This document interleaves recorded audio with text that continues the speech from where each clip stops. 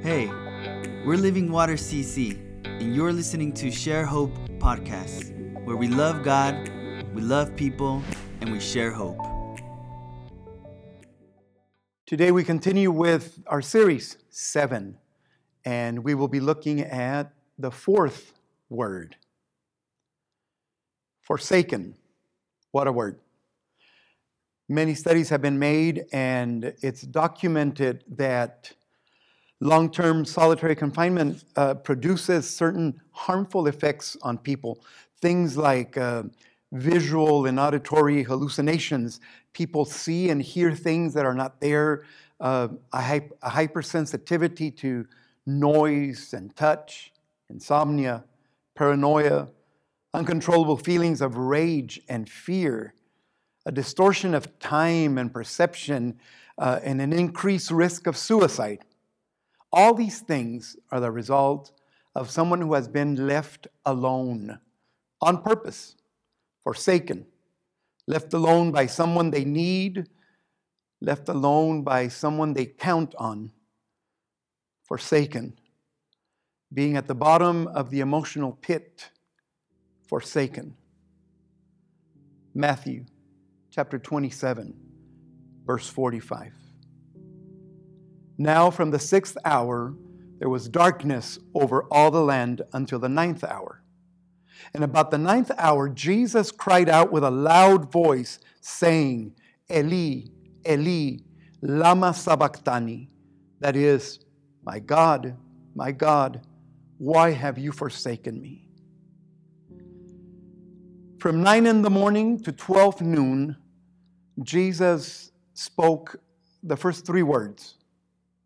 As he looked at the group of people surrounding the cross, as he looked at the Roman soldiers, as he looked at the spiritual religious leaders of Israel, he looks at them and he says, Father, forgive them, for they do not know what they do. And then he turns to one of the criminals being crucified next to him, and he assures him by saying, today you will be with me in paradise. The last time we were together, we came to the cross once again, and we heard him speaking an intimate, tender word to his mother and to his beloved student, John. And he said, woman, behold your son. Son, behold your mother. Now Jesus is suspended between heaven and earth, barely alive. He has been nailed to the cross for about 6 hours. Every breath is an excruciating and debilitating experience. It is now noon on the day of his crucifixion. Jesus has spoken 3 times from the cross. And all of a sudden, in the middle of what seemed to be a normal, bright, sun-drenched Middle Eastern day, verse 45 says, darkness fell on the land.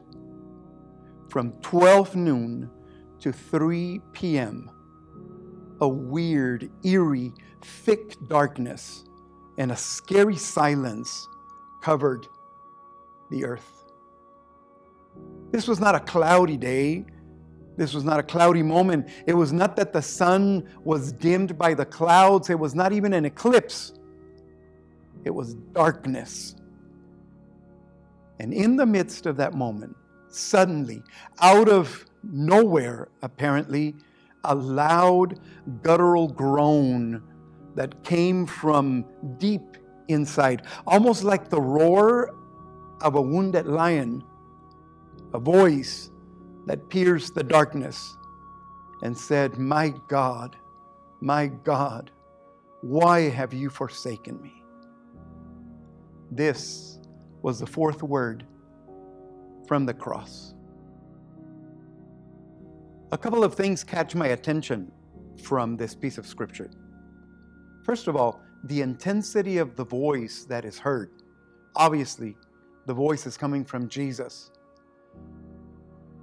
It is an intense voice that starts in the stomach and it goes through the throat and then is released through the mouth. There's a lot of force and strength in this, and yet it is coming from a man who has been hanging on a cross for more than 6 hours.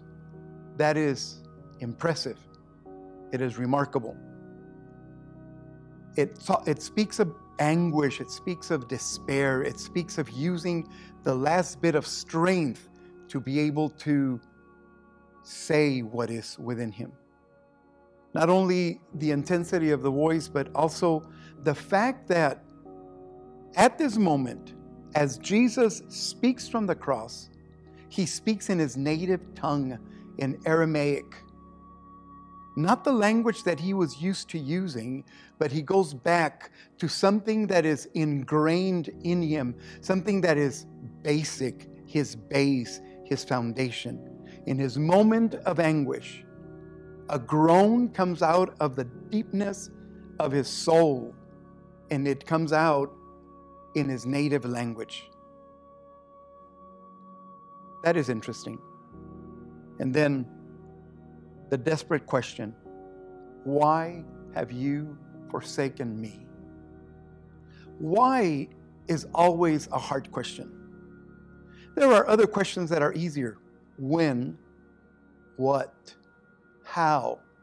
Those are easy questions to answer. But the why question makes everything so difficult because it speaks of motive, because it speaks of purpose, because it speaks of intention. And so here is the Son of God asking his Father, why? Why are you doing this? And what is it that he is asking? He's asking, why have you forsaken me? Forsaken is an important word to understand. And it's important to understand that Jesus has never known a time of broken fellowship with his Father. As we look at the Gospels and as we look at his time in ministry, we see him speaking to the Father continuously. And every time he speaks to the Father, there is this connection, there is this relationship. He calls him Father, my Father. And now there is a brokenness in the fellowship. And instead of saying Father, he says God. And by using these different titles, by using these different names, there's the distance is intensified. Every single second brings Jesus farther away from the Father. The answer to the why question is a vital theological lesson. 2 Corinthians chapter 5, verse 21 says, "For our sake he made him to be sin who knew no sin, so that in him we might become the righteousness of God. God the Father made God the Son, who was sinless, to be sin." In order to understand this deep theological thought, we need to go to the Old Testament. Leviticus chapter 16. It presents the concept of the scapegoat. On the Day of Atonement, the priest in the Old Testament would place his hands on a goat that had been selected for this process.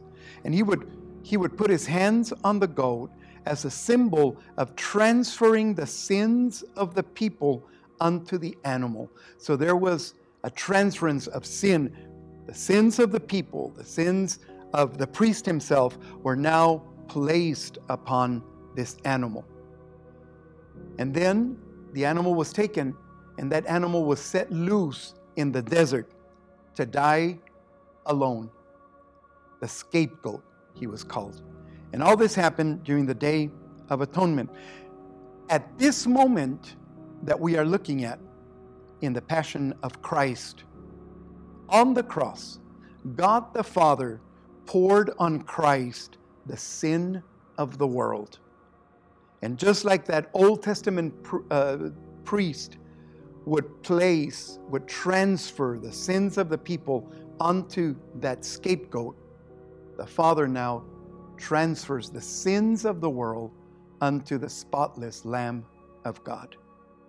And this explains the broken fellowship.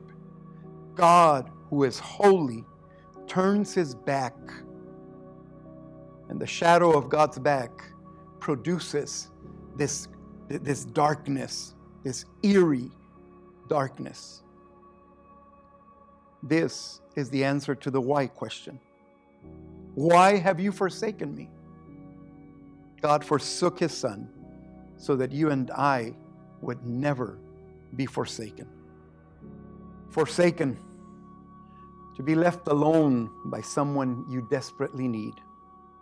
Forsaken, to be left alone by someone you are counting on. To be at the bottom of the emotional pit. Forsaken. If you listen, you'll hear the cry of those that around you feel forsaken. The elderly person sighing and shuffling their feet. The prisoner crying out of his shame and asking for mercy. So many that are apparently doing well with beautiful homes, cars, and yet so much discontentment, feeling forsaken. High school and college campuses filled with young, vibrant people who have their whole lives ahead of them, but killing themselves because they feel forsaken. The cry from the cross is for all these people. The orphan child, the widow, the single parent struggling to make ends meet, the mother standing over the bed of her sick and dying child, the father out of work, the prisoner in his cell, the wife abandoned by her spouse. Single people who celebrate their birthdays alone. The person who has hit rock bottom with nowhere else to go. This is the word from the cross for you.